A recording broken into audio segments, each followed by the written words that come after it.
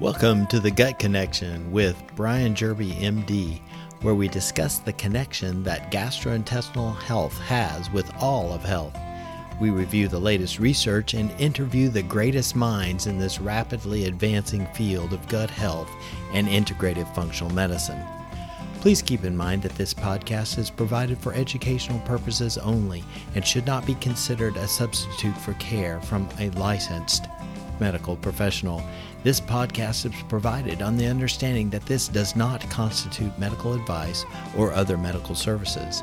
If you would like more information about Dr. Jerby and the type of medical care that he provides, please visit drjerby.com. That's drjerby.com. Now, let's get to this episode of The Gut Connection. All right, welcome to another episode of the Gut Connection podcast. And with me today is Dr. Mark Pimentel, who, if you read any of the SIBO or IBS literature, he really needs no introduction. But just to abbreviate things, he's much more than this, but he's definitely the executive director of the MASS program, which stands for Medically Associated Science and Technology, which is located at the Cedars-Sinai Medical Center in LA. And he's professor of medicine at the David Geffen School of Medicine, also at Cedars-Sinai.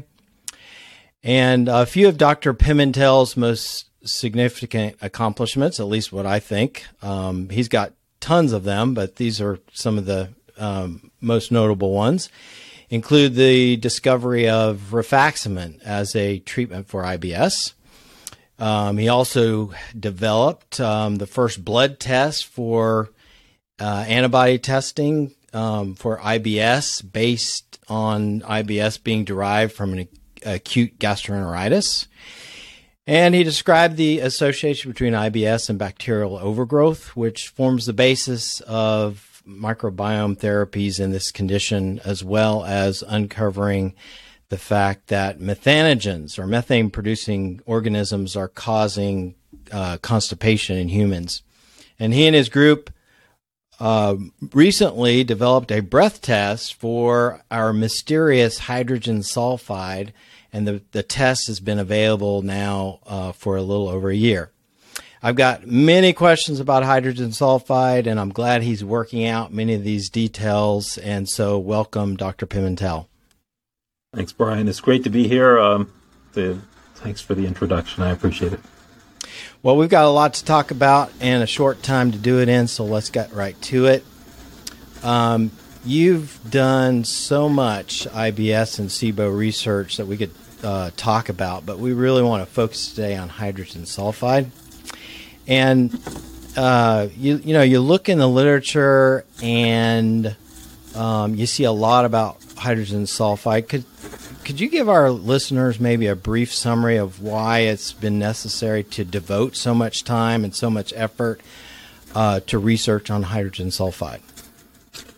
Yeah, I mean, when you talk about the gut fermentation, basically the bacteria produce all sorts of chemicals, but really produce four main gases. Carbon dioxide, which is humans produce that. So you can't use carbon dioxide to really say it's bacteria versus human. But there are three gases that are predominantly bacteria in origin, and that's hydrogen, methane, and hydrogen sulfide. And I hearken back to when hydrogen first came out as a breath test. And wow, were we ever naive just thinking that hydrogen is the be-all, end-all, because it's basically the beginning, not the end, because as we'll get into, hydrogen is just a fuel for methane and hydrogen sulfide. But there was a lot of interest in hydrogen sulfide in the 1980s and 90s in stool, not on the breath test. And there's a lot of relationships between hydrogen sulfide and diarrhea and hydrogen sulfide and inflammation that were established back then and then sort of fell away. Okay. So you set out to measure it because previously we had to kind of guess when we looked at breath tests, both pretty much flatlining of both hydrogen and methane. And so we guessed, this could be hydrogen sulfide. And And so, what have you learned from developing the hydrogen sulfide breath test as far as how accurate were we in our guessing with the previous limitations that we had? Well, I go back to the 90s a lot because when I first started fellowship, we were doing hydrogen and methane. So methane was added in the 90s. And I always questioned my mentor and questioned other people. I said, well, why are we doing methane? What does it mean? And it wasn't until 10 years of methane on breath tests that we knew what it meant. I didn't want to do that with this. I mean, when you're going to add hydrogen sulfide, let's try and figure out, add it in, but at the same time, try and figure out, well, what does it mean? What is it doing? How is it? I don't want to wait 10 years and have a breath test that isn't understandable like with the methane. But when we added hydrogen sulfide, there's a lot of nuts and bolts to that. You have to be able to contain hydrogen sulfide. It's very reactive. So you have to have the right kind of gas bag. Otherwise, it's not going to go. It's not going to travel well because hydrogen sulfide sticks to things and it's just a reactive gas. Then you have to have a new instrument that measures all three gases. And that's tricky because the old instruments can't do it. You can't just plug and play a sensor in there because of a lot of different factors. And the sensors have to be oriented in a particular way. We learned all of this over time. And then that's irrelevant. You have to be able to say hydrogen sulfide means something and that it's meaningful to the patient. And that's really what we've been working on for the last couple of years and find that just on the surface, I know you have a lot more questions, but that hydrogen sulfide is associated with diarrhea. Okay. And that kind of leads me to my next question. Is hydrogen sulfide always associated with diarrhea or elevated levels? Is that pretty much? Yeah, I get that question all the time. And Brian, please call me Mark. I appreciate the hydrogen sulfide is associated with diarrhea most of the time. But as in everything in medicine, there's always the outlier or the unusual case. But really head and shoulders above constipation. So if you have hydrogen sulfide over 5, almost nobody is constipated.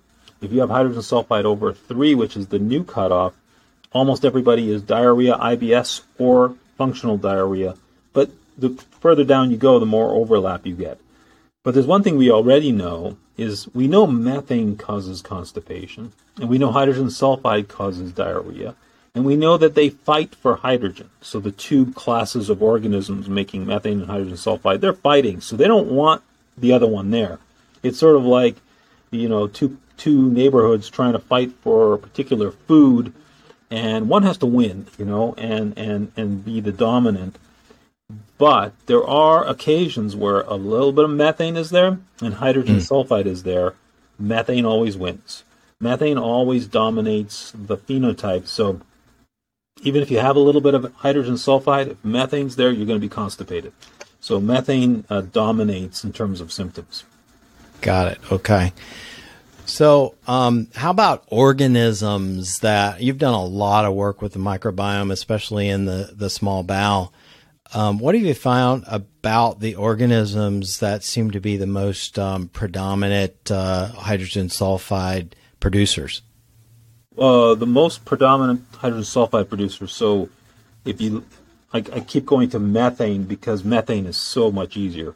It wasn't easy to sort of figure it out, but now that we've figured it out, methanogens in the human colon and intestine, we're talking about 90% of them are M. smithii, Methanobrevibacter smithii.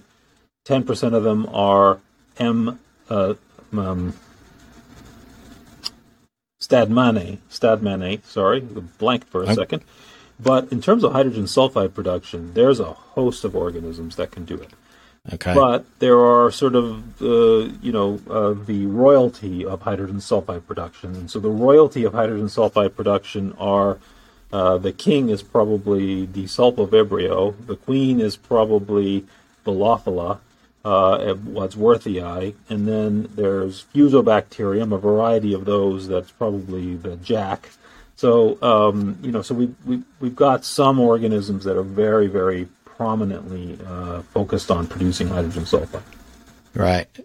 So I do a lot of both combined breath and stool testing. And one thing about PCR stool testing is that we can measure desulfovibrio, and we see that in the colon. So, I mean, when it comes to hydrogen sulfide SIBO, if I can call it that, are the organisms in the small bowel, the colon, or both? So I'll be able to tell you that maybe next week. Well, I won't. No, let me say it again. I will know that next week. I may not be able to tell you yet because we have to publish it. But we are doing sort of a pan-gut panel to see where are the methanogens.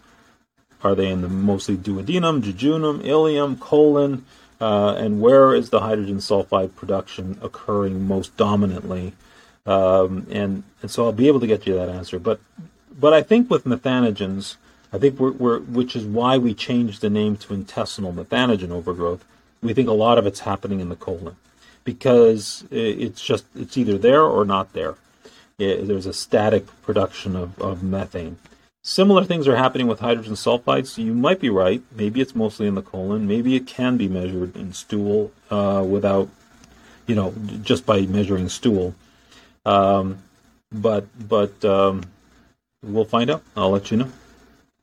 Okay. Do you think that any of the mechanisms for production of hydrogen sulfide are upregulated in certain conditions, like in certain conditions the organisms involved upregulate their ability to produce hydrogen sulfide, or is that just that needs to be worked out yet? Yeah, so in terms of hydrogen sulfide, you need hydrogen. So the more hydrogen you produce, I think the more likely you are to be hydrogen sulfide because you have to vent the hydrogen. So let me say it in a slightly different way. The hydrogen producers, which we now know in SIBO, are E. coli and Klebsiella predominantly, maybe a little Aeromonas. Those 2 or 3 organisms, if the hydrogen level in the environment goes too high, they start to turn off because it's almost like they're pickling themselves. But they want a methanogen or a hydrogen sulfide producer to be nearby because then they use up the hydrogen and they're allowed to continue to just grow and enjoy and live life to its fullest without all that hydrogen around. So it's almost beneficial for the organisms to have hydrogen sulfide production or methane production around, and it helps the others flourish. But why some people get this bloom of hydrogen sulfide or bloom of methanogens, it's a little more clear on the diarrhea side that SIBO occurs because of food poisoning, and so I think the hydrogen sulfide side is a little clearer from recognizing that we think food poisoning triggers it. On the methanogen side, we think it's more environmental. We think your parents had methane, you acquired the methane, and as a result, you're more on the constipated side. At least that's what we're seeing in our data now. Okay, great. I treat a lot of inflammatory bowel disease, and are you foreseeing any utility for testing hydrogen sulfide production in the face of IBD?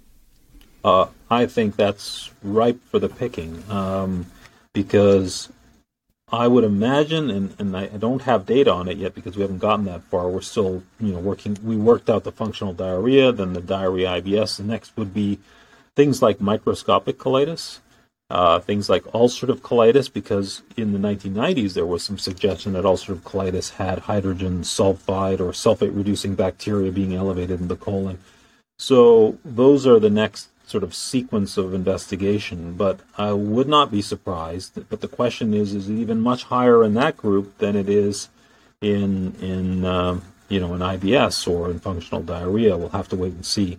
But it always puzzles me, and probably you yourself as well, treating these patients. Microscopic colitis, it's a weird one because you can treat them for a month with budesonide or even Pepto-Bismol, some people used, and boom, they're like normal for 2 years. So Right. it doesn't behave like ulcerative colitis or Crohn's disease and really suggests a microorganism or something. Why would it just get so much better and stay better for such a long period of time? So, yeah, need to look at it. Right. Okay.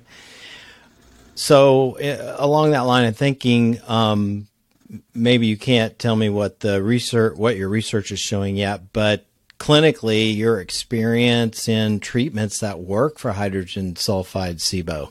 Do you have any? Well, I can tell you what we're doing and what we're hopefully doing.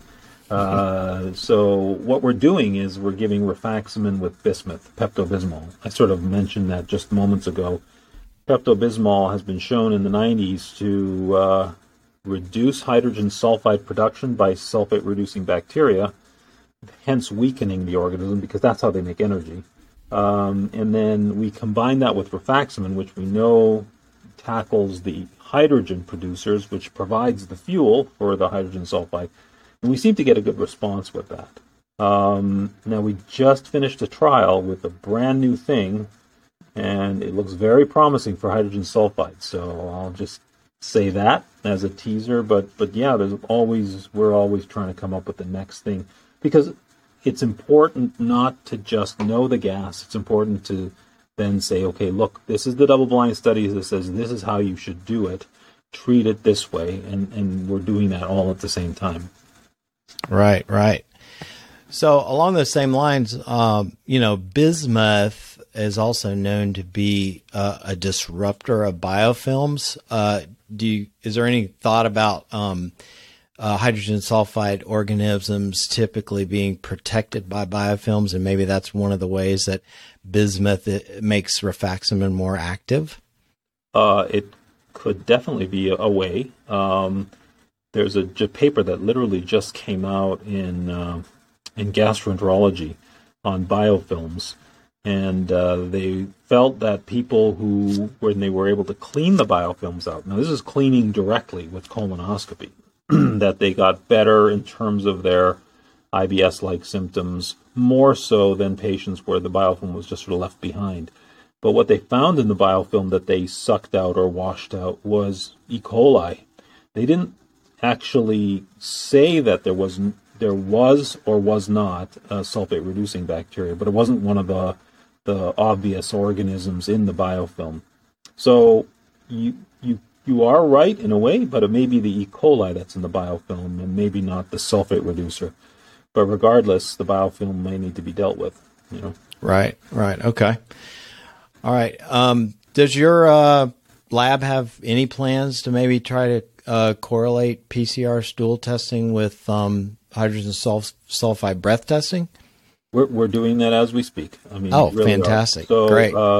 That data is almost. It's part of a paper that we're publishing. So cool. I'll be able to share that with you. But the important thing is for that paper is to sort of characterize the classic. What is the organism that's causing methane? What is the organism that's causing hydrogen sulfide? Or who are the organisms? And we're putting that all into perspective in this one big trial that's done. The paper is 90% written, so you'll see that shortly, hopefully. Great. What's that going to be published in? Well, we haven't submitted to the journal yet, so but we're supposed to be submitting it within the next 2 weeks. Great. Okay. Well, we'll keep our eyes open for it. So I'll let you know. All right. Well, listen, a lot of research is being done. You look in the literature and you see about, wow, hydrogen sulfide has a lot of good effects in the human organism. Is there any thought about hydrogen sulfide production as actually a form of an adaptive response in diarrhea with the objective of actually protecting the mucosa, and that's why it's produced, but maybe some regulator has been dysregulated? Yeah, so, I reflect on what Mom used to say. Too much of a bad thing is a bad thing. Too much of a good thing is a bad thing. And, not having enough of a good thing or a bad thing is a bad thing. So everything is a balance. So one of the things that we characteristically saw with methane is that when your methane's super high, you're constipated. But what we saw in colitis, in ulcerative colitis and Crohn's disease, is none of them have methane. So what we don't want with methane is to make it zero, because maybe that's not good. And I think the same thing is going to happen with hydrogen sulfide. Our goal is not to make it zero. Our goal is to get it to a place where it is eubiotic with the human, to a level where it's not causing toxicity. But yeah, because you're right, hydrogen sulfide has positive benefits. Methanogens have positive and negative benefits. So if you don't have any methanogens, maybe you do have diarrhea. Maybe that's part of the reason why you get Crohn's disease or ulcerative colitis, is the absence of these organisms. So all of that, requires a lot more research, because I don't believe it's about just wiping everything out. Which is why, and I know you're not going to get to this question, so I'll just say it, which is why I still don't know that phages, for example, are going to be ideal, because phages will literally wipe out a population, and I don't want that. Antibiotics never wipe everything out. They kind of just reduce things, but even that may be a bit of a sledgehammer approach. I'd like to figure out a way to just sort of retune it and not just, sledgehammer or wipe things out, but let's see. Right. Any work being done in your lab with the rifamycin that is coded to release only in the colon? I think the trade name is Aimcolo. Right. No, we're not working with that particular product. I guess it goes back to our data where, the hydrogen fuel for sure is coming from the small intestine. So releasing an antibiotic just in the colon may be terrific for like E. coli diarrhea from food poisoning, but whether it will work for IBS and SIBO is really questionable, because if it doesn't release in the small bowel, it's not going to make the bloating go away. It's not going to make those symptoms go away. And to be honest, even if it does reduce hydrogen sulfide organisms, if they happen to be in the colon, you've got still all this massive amount of hydrogen up top that is just, hey, hydrogen sulfide producers, you got all this food, grow back, and recurrences might be sooner. So, that's conjecture, but that's, from experience, seeing these different things come out, Right. All right. I've seen it before where you treat the methane and then you repeat the breath test and the hydrogen's out the roof. That's it. That's exactly right. Yeah. So we're kind of bringing it to a close here, but the last thing that I would like you to do for our audience is, you just came back from the American College of Gastroenterology meeting, which was the first in-person meeting for you in 2 years. And could you just give us the high points of the research that you and your group presented there that may be interesting to our listeners? Sure. In particular, our stuff, but let me start by saying that there was a very nice paper that came out by one of my colleagues, of course, who was there, and that reminded me of it, where he published a paper in Gastro Clinics of North America, and the 3 bullet points at the end of the paper were: SIBO is associated with IBS. Number 2, methane is associated with constipation. Number 3, antibiotics, probiotics, and other things are useful in IBS because IBS is a microbiome condition. And these people who are the leaders of IBS world 10 years ago would never write such things. We've come a long way, and I think this meeting sort of exemplifies that we've come a long way. But in particular, our research, we were presenting that methane is associated with a lower heart rate. So when you have a higher methane on your breath test, your heart rate is lower. When you get rid of the methane with an antibiotic, your heart rate goes up. I'm not talking about it's going up by 20 beats per minute. I'm talking about 3 or 4 beats per minute. But something about methane is working through the vagus nerve and affecting cardiac status. It's affecting possibly blood pressure, in addition to the constipation and all the other things. So we have a lot more to learn about methane as well. That's fascinating. We also presented a little bit more about that antibody, the antivinculin antibody, and we showed that we demonstrated that it's an IgG4 antibody, which is an autoimmune antibody, and so now we know which subtype of IgG it is. And also a new app that's fantastic at looking at stool. We presented that as well, because we think that looking at stool pictures, which might gross some people, but it's really good for clinical trials, and we need it for the clinical trials we're doing with methane and hydrogen sulfide, because the patients, they say that they have this, that, or the other thing, but it turned out they didn't. The pictures don't lie. Patients don't lie either. They just don't remember. Right. And that's our problem. Right. Well, that's fascinating stuff, and we're all kind of always continually sitting on edge, waiting for your group's next research work and publication. So we're very grateful for all that you do, and keep up the good work. And we're really excited about hydrogen sulfide and learning more about that. And I just hope that, if there's any way that we can help you out, please don't hesitate to ask us. We've got plenty of data on the TriaSmart breath test in our clinic, and trying to look at that, maybe correlating it with PCR stool analysis as well. So kind of exciting stuff, and always something new on the horizon. So thanks again for joining us. I'll let you get back to work because I know you got a lot to do, and we'll talk to you again soon. And that ends this episode of The Gut Connection. Thanks so much for joining us, and we'll look forward to having you back for our next episode, where we'll discuss more gut-related topics and interview leaders in this rapidly advancing field. If you would like more information, please visit us at drjerby.com. That's drjerby.com.